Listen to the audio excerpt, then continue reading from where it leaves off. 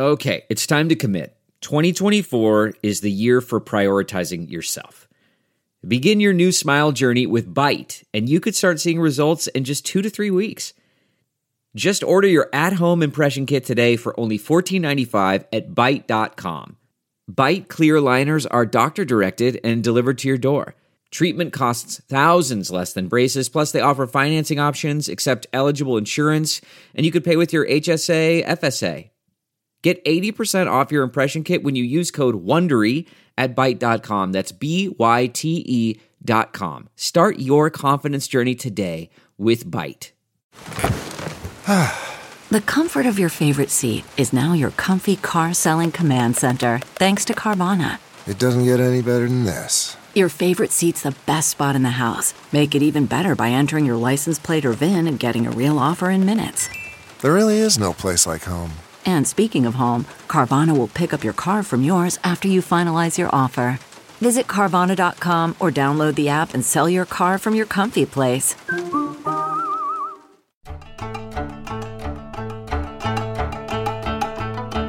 Hi there, you are listening to A Diversion from Sinica, the first of an occasional series of chats with a variety of fascinating guests talking to me, Jeremy Goldkorn, about China and all kinds of other things. This episode took a few months to bring together. It was recorded in November 2020, just after the US elections, but it covers a subject who is more than 2,000 years old. The Chinese philosopher-statesman Han Fei. He lived 280 to 233 BC, but his ideas seem so much more relevant to understanding China today than, say, the more famous Analects of Confucius or the Ideas and the Art of War by Sun Tzu. Before we begin the conversation, let me give a quick plug for SupChina AM, our new daily newsletter covering business in China that goes out every day at 9 p.m. Beijing time, 9 a.m. New York time. Go to supchina.com/newsletters to subscribe. Now, on with the show.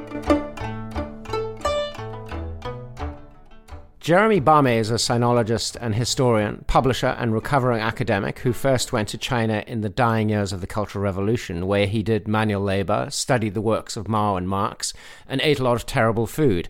He is the editor and publisher of China Heritage at ChinaHeritage.net. Welcome, Jeremy. Kia ora, Jeremy. Hi, and Jia Jianying writes, of course, for The New Yorker and is the author of several books, most recently Tide Players, The Movers and Shakers of a Rising China.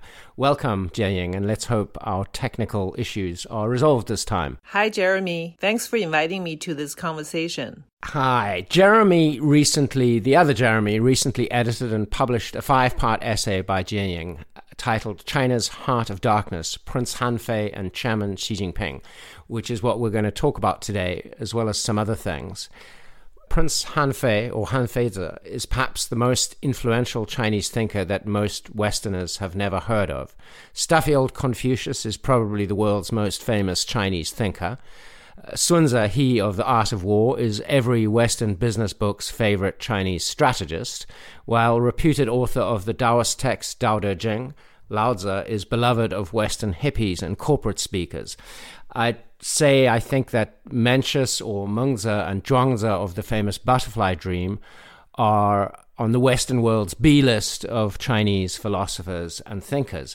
But even less famous than the two of them, outside of China at least, is Prince Han Fei, who I might argue is perhaps more important than any of the aforementioned gentlemen when it comes to understanding what is going on in China right now, in Xi Jinping's China.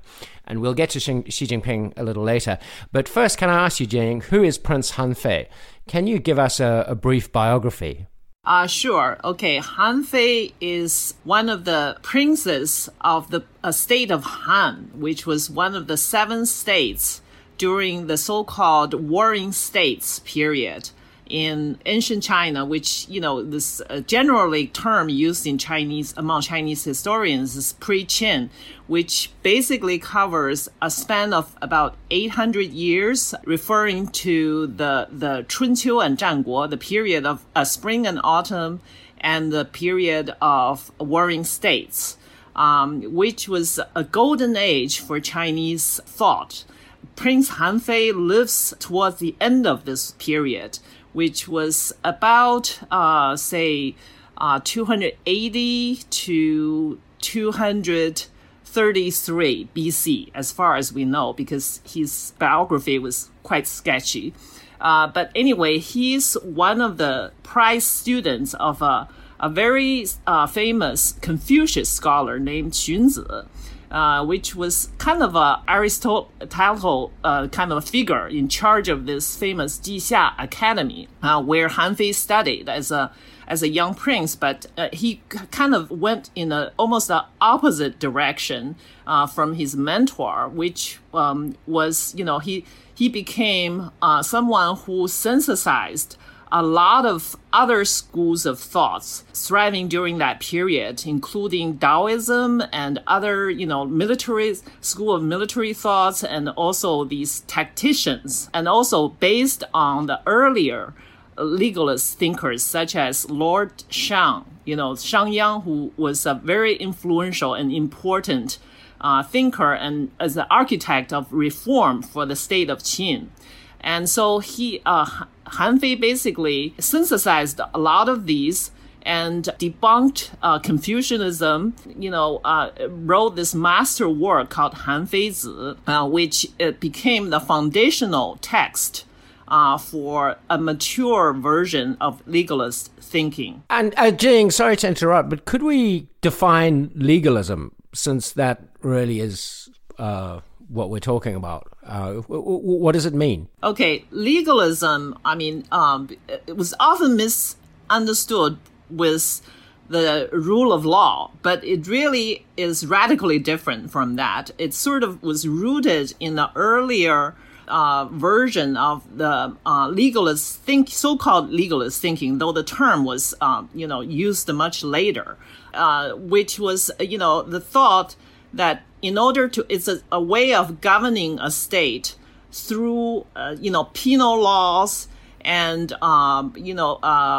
criminal laws as a more, useful instrument, for governance, which was, before this, the Confucius thinking was, using a set of rights as the moral education at the center of governing the people, which is, by, sort of moral education or practicing sort of Confucius rights to instill the thought of, proper behavior and respect for authorities. But the legalists thought that was really too wimpy and it's, it's not going to actually lead to real obedience to the state. So, the legalist thinking introduced a much more authoritarian kind of top-down way of rule, which, started from the state of Qi. But then it spread to other states through the hands of, Shang Yang and Wu Qi, and then then later, of course, through Han Fei. And it was really the foundational kind of philosophy for the state of Qin, the king who eventually unified China towards the end of, 3rd century and became the first emperor of China. What made you want to write about Han Fei this year? Actually, it started 2 years ago when I first published a New Yorker piece about this strange practice of 被旅游, which, that was a piece that came out in December 2018. And it was about how the police, used this strange practice of taking all the dissidents out of, Beijing, the capital, during the so-called sensitive periods when there's a party, Congress or international forum happening. So they would take these dissidents, escorted by a team of police, in plainclothes police, out of the capital so that they would have no way to speak to the media in town. That's a kind of a very Chinese style way of maintaining, social stability. And so that led me to think about a kind of follow-up study about what is really the root of this peculiar Chinese style, police state, and to track the sort of intellectual and cultural roots to this way of using law in the name of preserving and maintaining social stability, but really a more, sort of ruthless way of cracking down on all forms of dissent and reining in all the, rebels and produce a kind of a police state in the name of rule of law, and how that was manipulated and distorted all the way through different, dynasties and all this to the present day of Xi Jinping, because Xi Jinping happens to be probably the first Chinese Communist Party leader who emphasized so much the use of law. And though, with him, it was a complete in his speeches and addresses, it was a real double speak. He speaks a rule of law, but in fact, underneath it, when I began to reread Han Feizi, which I did, about 2 years ago, I realized the connection between this archaic text that was written over 2,000 years ago really had been a kind of a hidden tradition, intellectual tradition that has never been, really looked at closely or, taken very seriously by political scientists or, not to say outside China, but even in China, a lot of intellectuals often focused on either looking at the Confucius tradition or looking at, the Marxist-Leninist heritage to, interpret the CCP rule. Let's get back to the question of, what law means in China to Han Fei and to Xi Jinping and others a little later. But Jeremy, can I ask you, why did you want to edit and publish Jianying's essay? And, to the two of you, how did this come together on China heritage? Oh, well, first I should say that Jianying and I have known of each other and have been friendly from afar, so to speak, as reading friends for over 30 years. But it wasn't until 2017 that we actually met. We both used to publish in the magazine in Hong Kong called 90年代, and Jianying was very active there, as she also began publishing a great series of works in English about contemporary China and intellectual life. So I've long admired her work. And it just happened last year, in November 2019, Kevin Rudd of the Asia Society invited me to New York to give a talk. And the thing I addressed was really the things that were happening around the 1st of October, 70th anniversary of the People's Republic of China. And Xi Jinping had just released an essay on the 2nd of October about Chinese history, politics, and the future. And in that piece, he mentioned the Qin Emperor, and discussed a number of issues to do with this long tradition of autocracy in China. The Qin Emperor was a great favorite of Chairman Mao's, and in my talk, I mentioned the Qin. I mentioned Mao's obsession with the Qin Emperor, who was, in fact, enacted, operationalized Han Fei's thinking in many ways. And I said that Mao famously regarded himself as being, he said it, an expression he used, I am a mixture of Marx plus Qin Shi Huang. And over lunch after that talk, Jianying said, it was wonderful to hear this talk. I enjoyed it very much. He was very polite. And as we were all chatting, she said, in fact, I wrote a piece about Han Fei and the legalists and the Qin Emperor and present significance of it for the New Yorker, and that they thought it was a bit too difficult for them to cope with. And I said, that sounds great. Can you show it to me? I'd love to read it. And then over the next few weeks, in November, December last year, Jianying shared her draft with me, and we began discussing it, and I, being pushy, I just said, could you please expand it and add this and add that and so on and so forth. And so over the next couple of months, Jianying expanded the essay, and it ended up being it's about 25,000 words now. And with the aim, I wanted Jianying to do it with the aim of publishing it in China Heritage, because I thought it's incredibly interesting and informative and important, but not that easy for big journals, Western English language mainstream journals, to publish. And Jianying very kindly expanded and answered all my pesky questions and queries, and ended up producing this wonderful essay. So that's how it really came about. Jenny, I hope that's correct. That seems to be my memory of it.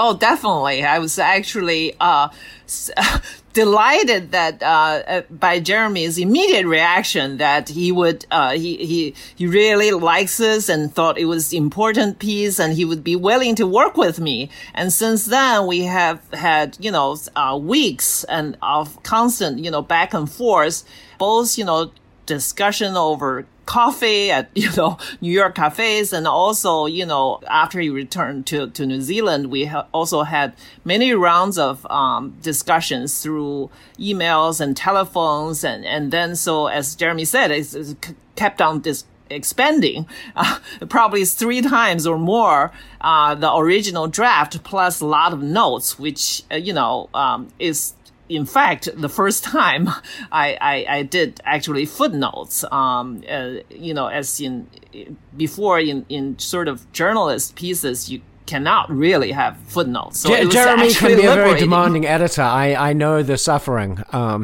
Very pushy, very demanding editor, and he knows absolutely everything. So you can't get lazy for anything.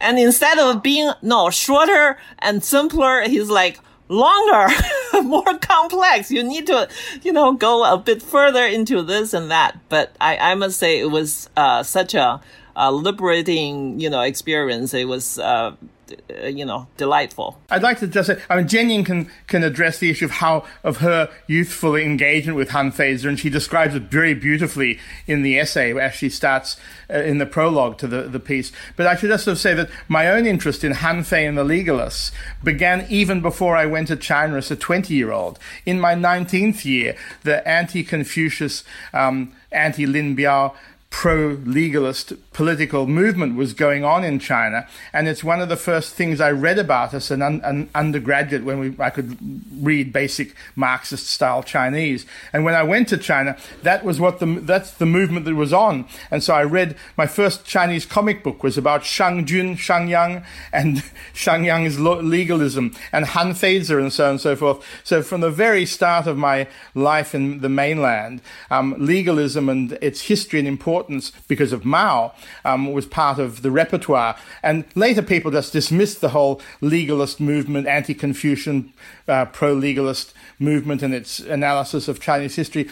I personally never did, because by studying at that time in my very early years, and then paying attention to how after the Cultural Revolution they brought back Peng Joon and these other incredible, tough, what you'd call legalist thugs to run China's modern legal system, I realized that this long tradition was of great importance. Never wrote anything about it, but the minute that Jianying mentioned her work, I said, this is so important, how wonderful to have somebody finally addressing this. So I'm going to try and kind of dumb things down to my level and then ask the two of you to expand on it for more complexity. How are we to understand legalism? And, am I correct to use the Chinese word 法家? Legalism and its relationship to what the Communist Party now calls rule of law, or sometimes is translated as rule by law, for which there are 2 characters, both pronounced 法治, that mean slightly different things. Could the two of you sort of lay out the landscape of these words and what the differences are between them? First, I'd just like to say just a little word about this. It is a very complex world, but Jianying touched on this, and that is with the rise of the legalist school of thought. And this is a school of thought, and Jianying goes into great detail about its origins, influence, and then impact on Xi Jinping. But it has at its core not only this belief in using strict regulations and laws that cover every aspect of social life, as well as commerce, as well as military life, as well as rulership. It also has inside it, in its very core, a spiritual dimension.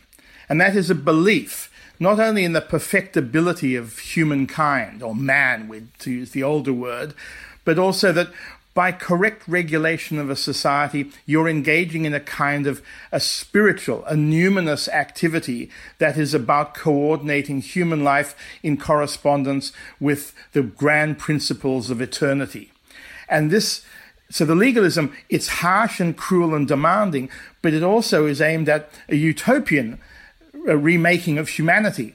And this is one of the reasons it gels so perfectly with a Marxist-Leninist, and here I'd say Leninist, as well as the Chinese version of Marxism-Leninism, as Maoism, Xi Jinpingism, is this law, regulation, control, manipulation, aligned with a certain element of what we would regard as being the spiritual, that is, aiming at controlling, uplifting, and transforming human nature and the spirit itself. And that's what makes it particularly difficult to grasp, because it's not just imposing tough laws and being mean and being cruel. It's also with the aim of doing that so as to bring about social perfection. So it's not so much holding the ruler to account by impartial laws. It's setting a set of rules for the common people to obey in order for society to run well, and bashing them over the head with those rules if they step out of line. Well, from the very earliest moment when legalism is employed, and Jianying can address this better than me, there's this element also that the ruler, the emperor, is themselves a morally superior being. This is why, because of their de, which means both moral power and political power, it means power, control, and also morality. Because of their de, they rule. And therefore, what they impose is for the betterment of everybody. It's the ultimate form of patriarchal control and manipulation. So, Jianying, can I ask you to tease out the difference between the two fazhi and how we should understand them in Xi Jinping's China in the context of legalism? After this Han Fei piece came out in China Heritage, I received a lot of different responses from readers, and one particular kind of stuck in my mind is that someone who said it was an American sociologist who said, you compared, actually in the essay was just briefly compared Machiavelli with Han Fei. And he said, but, Han Fei seemed to be much more cynical, whereas Machiavelli had a more of an idealistic aspect, which I think, of course, he refers to probably the Florentine republicanism that in Machiavelli, even though, he's pretty cynical himself, in the actual, using of, the way of, maintaining power. But Han Fei's utopianism aspect is different. Of course, there's none of the republicanism in it, but I think his view of law has also a certain idealistic dimension in that he feels even though the personal virtues of the emperor cannot be, just came by training, because there's a lot of despots, even, before Han Fei's time, famously cruel and everything. But law is something that's so kind of neutral and could be applied uniformly by any emperor, even if it's, you can't maybe mitigate the worst despots, but, you can use law to rule a country, even with a lot of emperors or kings in Han Fei's eyes are someone who's neither extraordinarily virtuous nor very talented. But if you have, followed this kind of uniform standard of law through all levels of government, then even with, the average emperor or king, ruler, can achieve a sort of a fairly good level of government where you have both social order and also kind of a strong state. So in that aspect, I think Han Fei himself is both cynical and idealistic, if you can put that. Also, he has a view of law that absorbed a level of Taoist element, which treats, the ruling of the state through law as a form of art. So he's, quite large and rich toolkit of, legal rule, Han Fei actually offered not only just these penal laws that should be publicized so that everyone knows, and it's not just personalistic, but also a set of rules that the emperor could, by sitting in the palace, could actually use law and other tactics, such as, here, this is where you get a sort of prototype of police state, which through the hands of emperor, he can manipulate different levels of officials and underlings. So they have to follow a set of published laws, not only following their own profit. And so, in his eyes, I think it's a sophisticated set of methods in the name of rule of law. Not just to strengthen the emperor, but also at the same time achieve a kind of fairly competent and good, state of government. So in other words, a way for a man of mediocre intelligence like Xi Jinping to rule wisely. If that argument is followed through. Yeah, well, you can say Xi Jinping, depending on which aspect of Han Feizi you're reading, he's a good student and also a bad student. Because he really manipulates law so much for his own self-interest. We all know the notorious part is he stripped the term limits completely. But also he often, would force he and his men passing these new laws, on the surface, they really seem to be passed by the People's Congress. But in fact, he treats that as a complete rubber stamp. And he uses the party's disciplinary code internally to, carry out his, awards and punishment. That's how, he uses, the more, I would say, darker aspect of Han Feizi, the technical, the shu part, the technical part, to enforce this particular form of rule by law, or in fact, that melds very nicely with the Leninist disciplinary codes. So it's not just Han Feizi or just Leninist. I think it's a amalgamation of traditional Chinese legalism with the modern kind of Leninist party heritage. Can I just ask one more question about sort of the meaning of law in China? When Han Feizi was writing, when he used law, do you think he was aware of the sort of hypocrisy that we might read into it now, of an approach of using laws to enforce the authority and the power of the ruler, rather than to hold the ruler to account? Is the ambiguity between the two Fazhi characters, the rule of law, rule by law, in contemporary China, was that a reality in Han Feizi's time as well, and we are just seeing a slightly different version of it?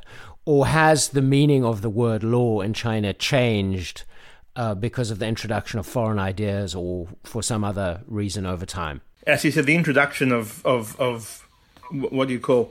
Well, you'd have to call them global norms of law, because the way the China was introduced was really to a great extent through Japan.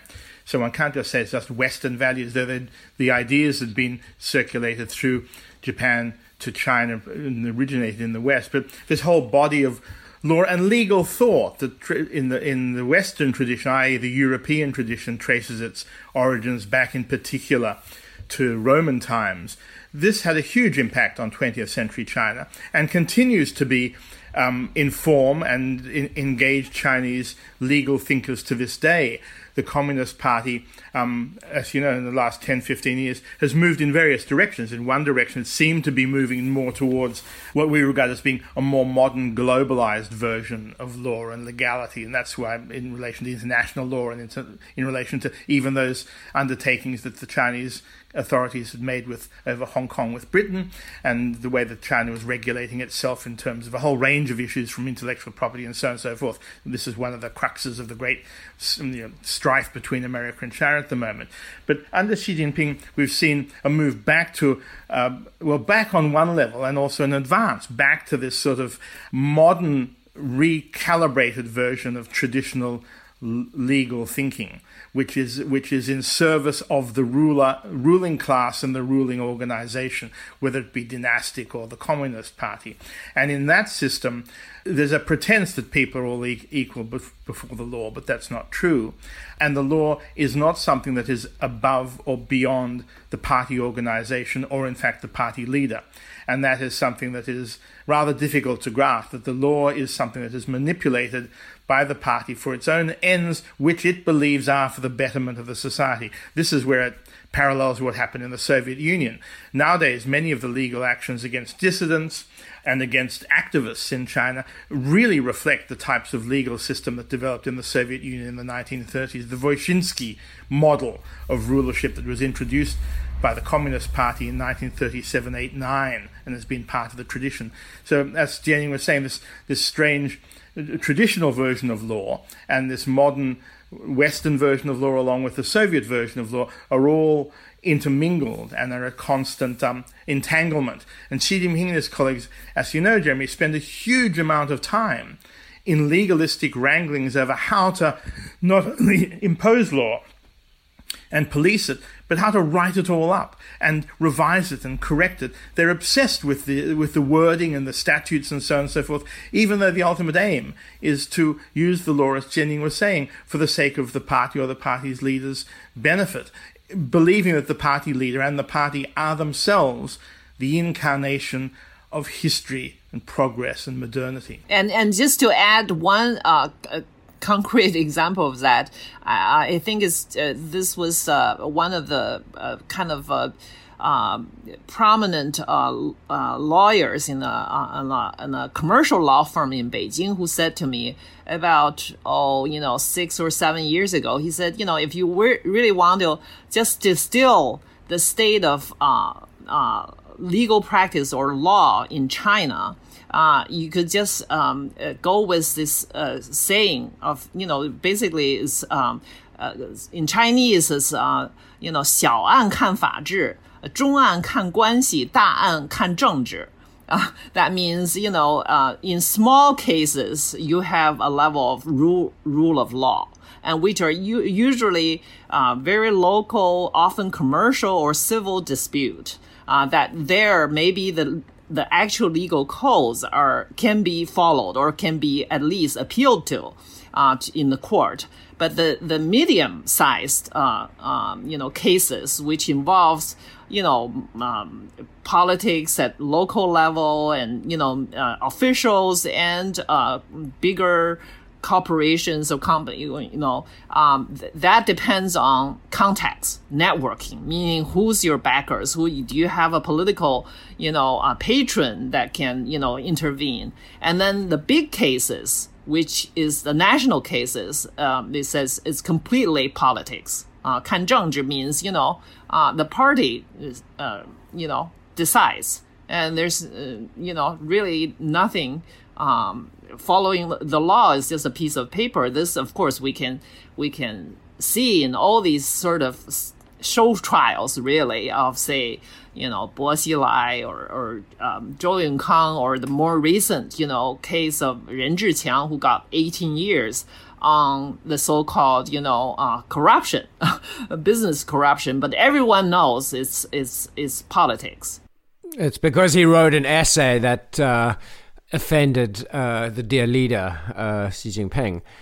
I guess you can smell the same strong stench of politics in the midnight suspension of Ant Group's IPO. Reporting soon after that indicated that Xi Jinping was personally offended by Jack Ma's speech, and thus the IPO, what was to have been the world's biggest IPO, was suspended. Indeed, it was a wonderful illustration of, so you want to deal with China, you want to think China's part of the global community, you want to think it's just like, oh, they're just like us. You want to do what I call the kumbaya China. Well, this is reality. Wake up and smell, as they say, wake up and smell the coffee. Right. Let's talk about a few other things, but before we leave Han Feize, maybe I could just read a couple of lines of Jin Ying's. Reading Han Feize this time around, I no longer found myself bored. Instead, it was a disturbing and chilling experience. I shuddered at the cynical dismissal of morality in this ancient text, the paranoid mindset of its author, his misanthropic worldview. But I was also impressed by the profound learning, the complete absence of sentimentality in Han Fei and his unsparing honesty, his ruthless yet often brilliant insights into power, political strategy, and the fine art of psychological manipulation are a thing of wonder. That's quite a description of Han Fei. How do you rate Xi Jinping on the Han Fei-o-meter in terms of misanthropism, paranoid mindset, cynical dismissal of morality, Jin Ying? If I may ask a cheeky question. Oh, I think, if you give an academic rating, he's maybe, I'm very doubtful that he's actually read most of Han Fei's. This is a archaic text of over 1,000 pages with text and annotation. But, so there, I think I would say C minus. But, if you put it into practice, that's what I'm asking. Yeah, I think he would have to be, probably A minus, if I would say. Of course, everything is still unfolding. We don't know how far, and he certainly, we don't have time to go into specifics here, but he failed even by Han Fei's standard in several aspects, if you go by the canon, of legalism. But in terms of how much he's already managed to achieve of, putting the entire Chinese officialdom and bureaucracy and intellectuals in terror of him, they all are kowtowing to the new, legalist emperor. So there he gets, in my ranking, very good scores. A minus. So does Chairman Mao, did he get an A plus? Oh, Chairman Mao is above law. Is above it all. He didn't have to bother with, with the Constitution. Yes, he's beyond the chart. Chairman Mao is beyond the chart. If I could observe on Mao, after all, they still can't get rid of him. He's a man who floats above.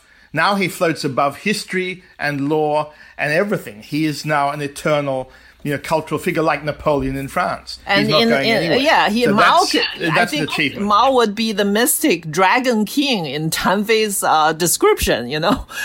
So that this is, I think compared to Mao, Xi will forever have to be a wannabe. Except in one area, and this is where, that's in practical political terms, this is very concerning. That's true. Well, two areas. One is facing off America, and the second is resolving national unity, the Daitung, the great unification of the state, and therefore Taiwan. And this is one area that I would imagine, I've thought for many, many years, Xi Jinping believes he can outrank Mao and do something that none of the other revolutionaries of 20th century China, in fact, because Xi Jinping is in a lineage of revolutionary leaders, not just Mao, but all of them. He will do something unique. And so that's of significance for people who follow China today. And people who live anywhere near the South and East China Seas. And well, the rest of the world, or the Asia Pacific, if I may comment from my own little perch in the world in New Zealand, it matters a great deal. Oh, the Indo-Pacific, I believe, is the new Jeremy. Well, Indo-Pacific, I'm speaking from America, you know. And I would say also Xi Jinping is a pretty lucky guy. You know, he has timing, you know, not thanks to him, but he came to power on the, top of 40 decades of sort of Deng ushered in, economic reform. So the state was fat with money, and also he's,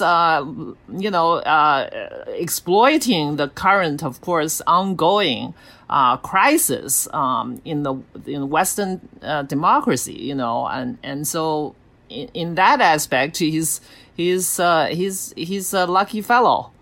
He was born with a red spoon in his mouth. Mao did have to fight all those bloody, battles on the way to power, both in terms of his theoretical, enemies like Wang Ming, and also, the nationalists and all that. But Xi Jinping just had to lie low, climb the ladder, the official ladder, and now here he is.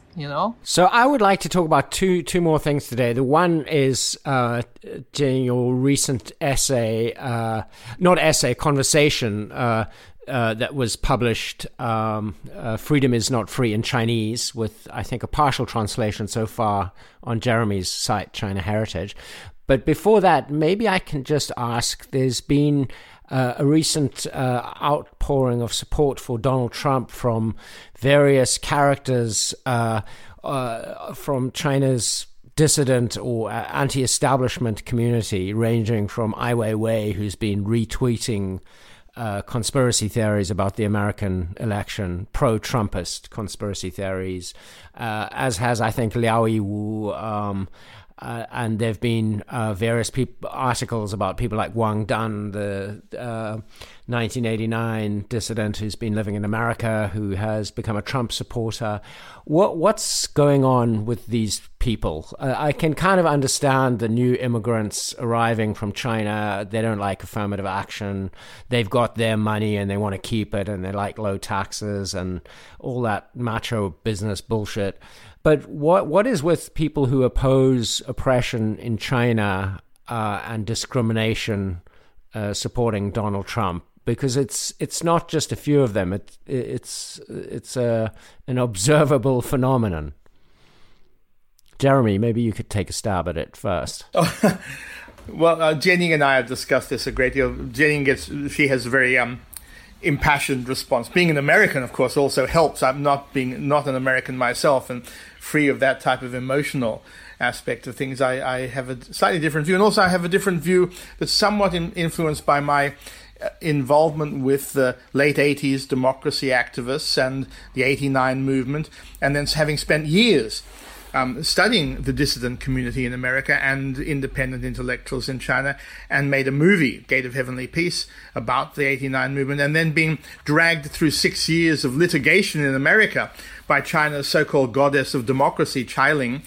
She sued our company, the Longbow Group, Karma Hinton and Richard Gordon, and involving me as well, for our movie.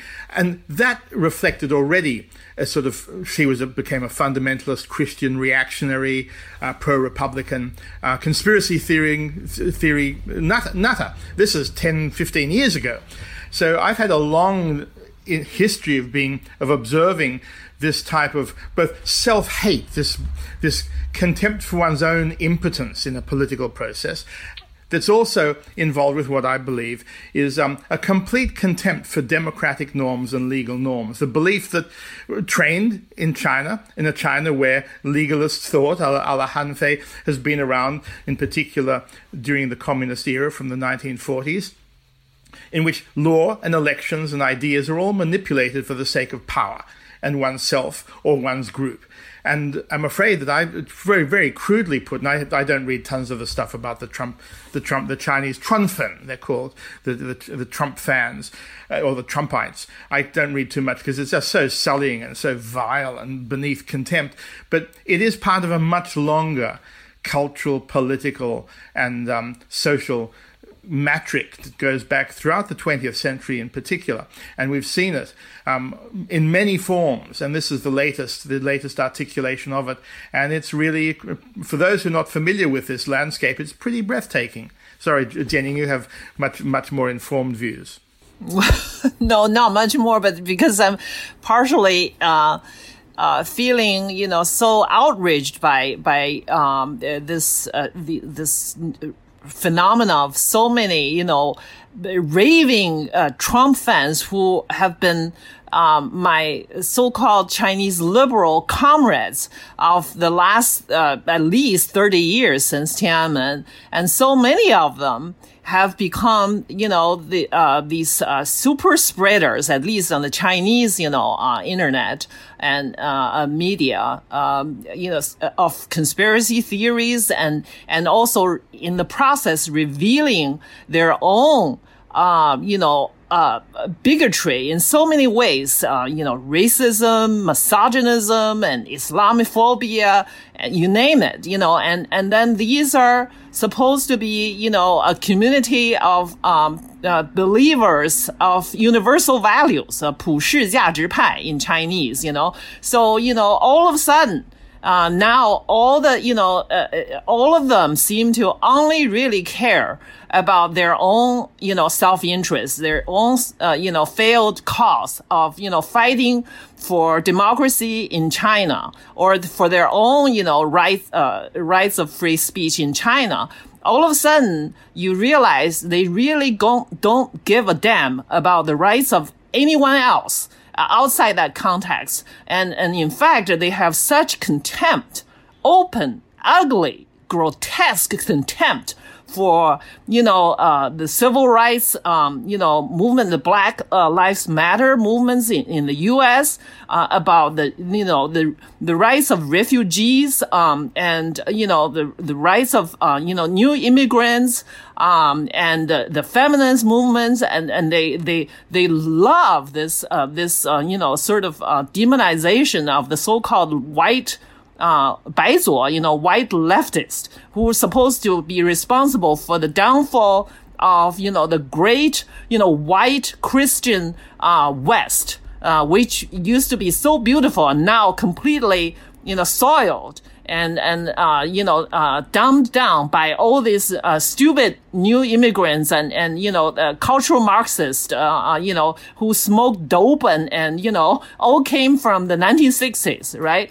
And I mean, these are the people some of them at least, I admired, for many years. Some of them were, dissidents on, Tiananmen, and some of them were, imprisoned, fighting for civil rights. I remember this shocking moment.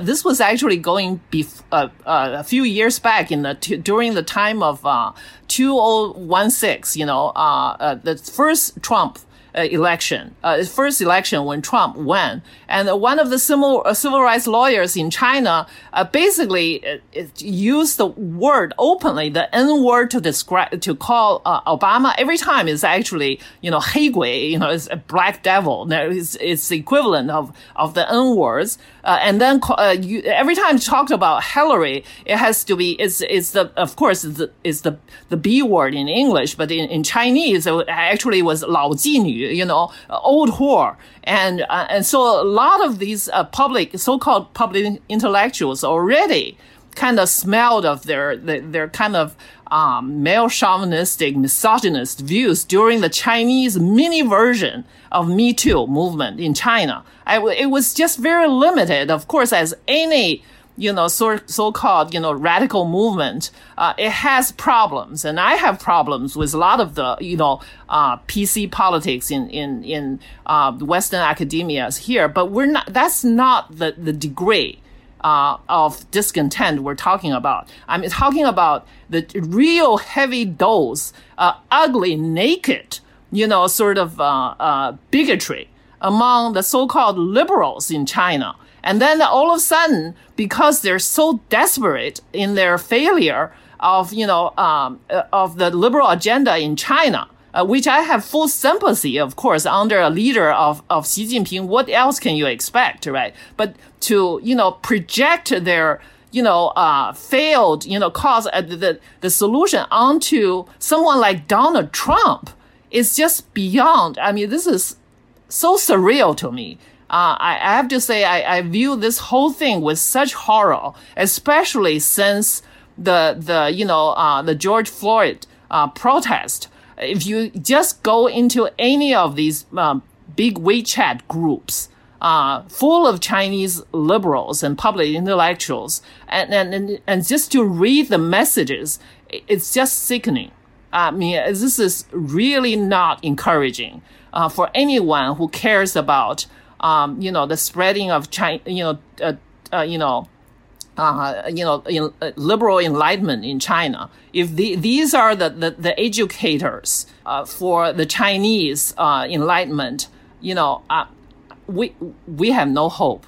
Right. Well, Jieying, I just before I slit my wrists, maybe I can ask you and Jeremy about something that may encourage me even more to slit my wrists, which is you published on China Heritage. I don't know if it was Jeremy's title, Adieu China, Jieying Zha's Long Farewell, which is an introduction to an exchange published in Chinese originally, Freedom is Not Free, a New Decameron, an exchange with, is it Kato Yoshikazu, a Beijing-based writer from Japan.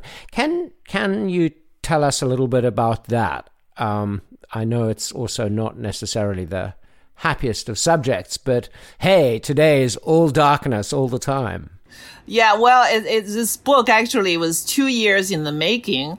I never imagined it would end up to be a tome of over 600 pages. And it just came out by Oxford University Press in Hong Kong. But originally, it was started from a conversation between me and Kato Yoshikazu in Beijing Salon. In Beijing, this was I think was the summer of 2018, and there's a full house full of young students and young sort of liberal people in Beijing, all very anxious and confused, even though that was about a year and a half or 2 years after Donald Trump's election, and the U.S.-China relations were taking a radical turn for the worse. And some of the students, of course, were also worried about whether they would continue to have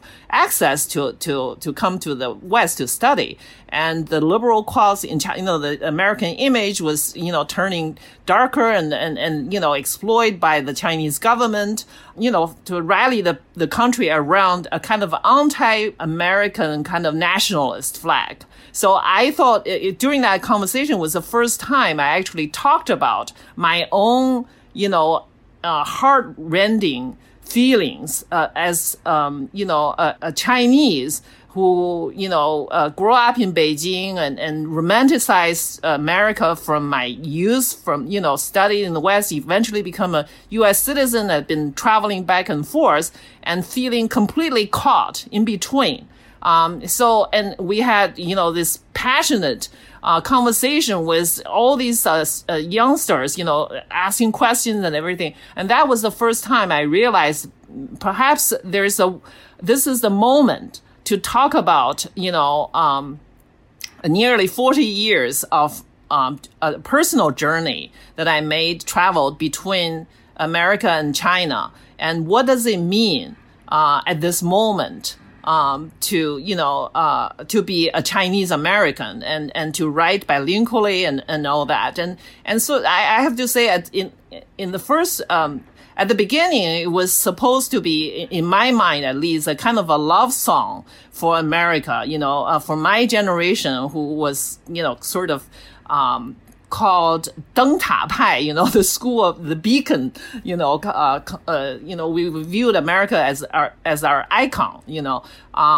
to become a smaller and smaller minority, in China was just, such a heartbreaking moment. So at that moment, I wanted to basically tell the Chinese readers in Chinese, what does it mean, to really come to America, and then, the journey from there on. But of course, as the conversation continued and Cato put in his bilingual, bicultural experience between China and Japan, and also with he also had spent a couple of years in the U.S. So in the course of that conversation, of course, we ended up talking more about, also the mixed, sort of message. I mean, it ended up to be a really evaluation about what America means. And what does it mean to be, a liberal Chinese, so-called, cosmopolitan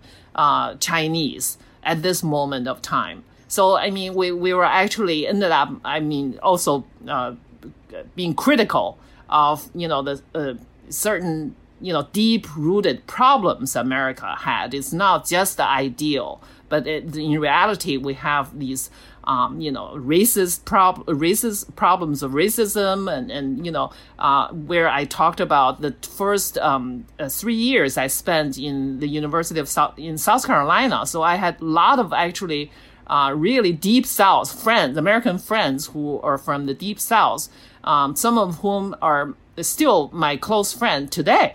And how we discuss about the problem of race, and how, I traveled the route from, a very kind of simplistic, kind of Chinese youth viewing America in a simplistic way to, today that we realize, really, you need to be have this sort of independent, critical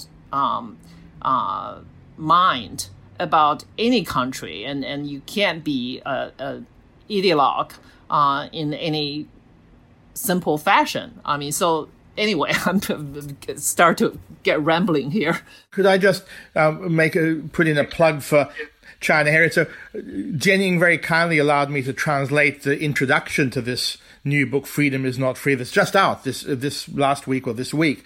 And she's also kindly allowed me to continue, and next year I'm going to publish about 5, 6, 7 more selections from the book about America and China, and about Jianying's perceptions and Mr. Kato's perceptions of things. And it's going to form part of the next year's China Heritage Annual. Each year I have a theme. This year's theme was Viral Alarm. Next year is going to be called Spectres and Souls, which is on America, China, and the various battles for nations' souls, individual souls, spectres of the past, spectres of race, and so on and so forth. So Jianying's work has helped inspire this new series. Great. Very appropriately titled, I must say, Jeremy, because it is a soul-probing kind of moment, and it's full of ghosts from the past, and how do we really go on from here, because there's so much confusion and misgivings about the present and future. As Jeremy says, okay, boomer, we're Jenny and I both in our 60s now, and so it's a perfect time to sort of look back and be lost in reverie while the young have to deal with the mess we've left them. Fortunately, I'm rapidly aging into your demographic, so hopefully the Zoomers will sort it out. Generation X is obviously completely hopeless. Before we go, Jeremy, can I ask, since today, rather amusingly, the Communist Party leaked, in quote marks, leaked a document spelling out the 14 sins of Australia, the things they've done wrong and why they deserve, to have their goods boycotted and tariffed and generally have Beijing being mean to them. Did you read anything about it? And do you have any comment on China's new apparent adoption of Australia as its whipping boy, kind of not too Not too big and not too small. It's kind of the Goldilocks of countries you want to make an example of, I suppose. Indeed, years ago, when Fu Ying, now the State Council spokesperson, when she was ambassador in Australia in 2006, 7, 8, around then, China's strategy under Hu Jintao was to try and see whether Australia would be the bellwether place in the Western Alliance, whether it could be flipped, to use that terminology related to American elections. And they tried very hard, and it didn't work. And then they got a Chinese-speaking premier, Kevin Rudd, who didn't turn out to be the type of easy the fall guy that they wanted. And yes, it's been a constant, tussle in recent years and for decades. And there's a strong lobby in Australia to basically turn the country into a satrapy of China. It's I look forward to the 14 Great Crimes. Fantastic. That was a diversion from Sinica, one episode in an occasional series of chats about China and a bunch of other stuff. I've been your host, Jeremy Goldkorn. If you enjoyed this, please check out SupChina.com for more, or subscribe to this podcast.